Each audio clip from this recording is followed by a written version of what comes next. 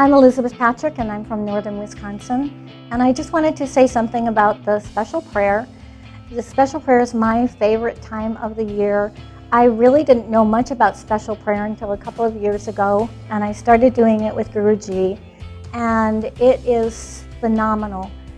One of my first experiences with special prayer was that I felt like the stars were being moved around for my benefit. It was an extraordinarily beautiful experience that I had happened to me in special prayers. I have grown to know that special prayers is about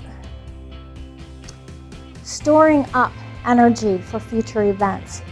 It's an auspicious time of the year, and we can bring in this energy. We almost are like magnetizing it. I had the sensation of it just coming at me and just completely enveloping me and sticking to me.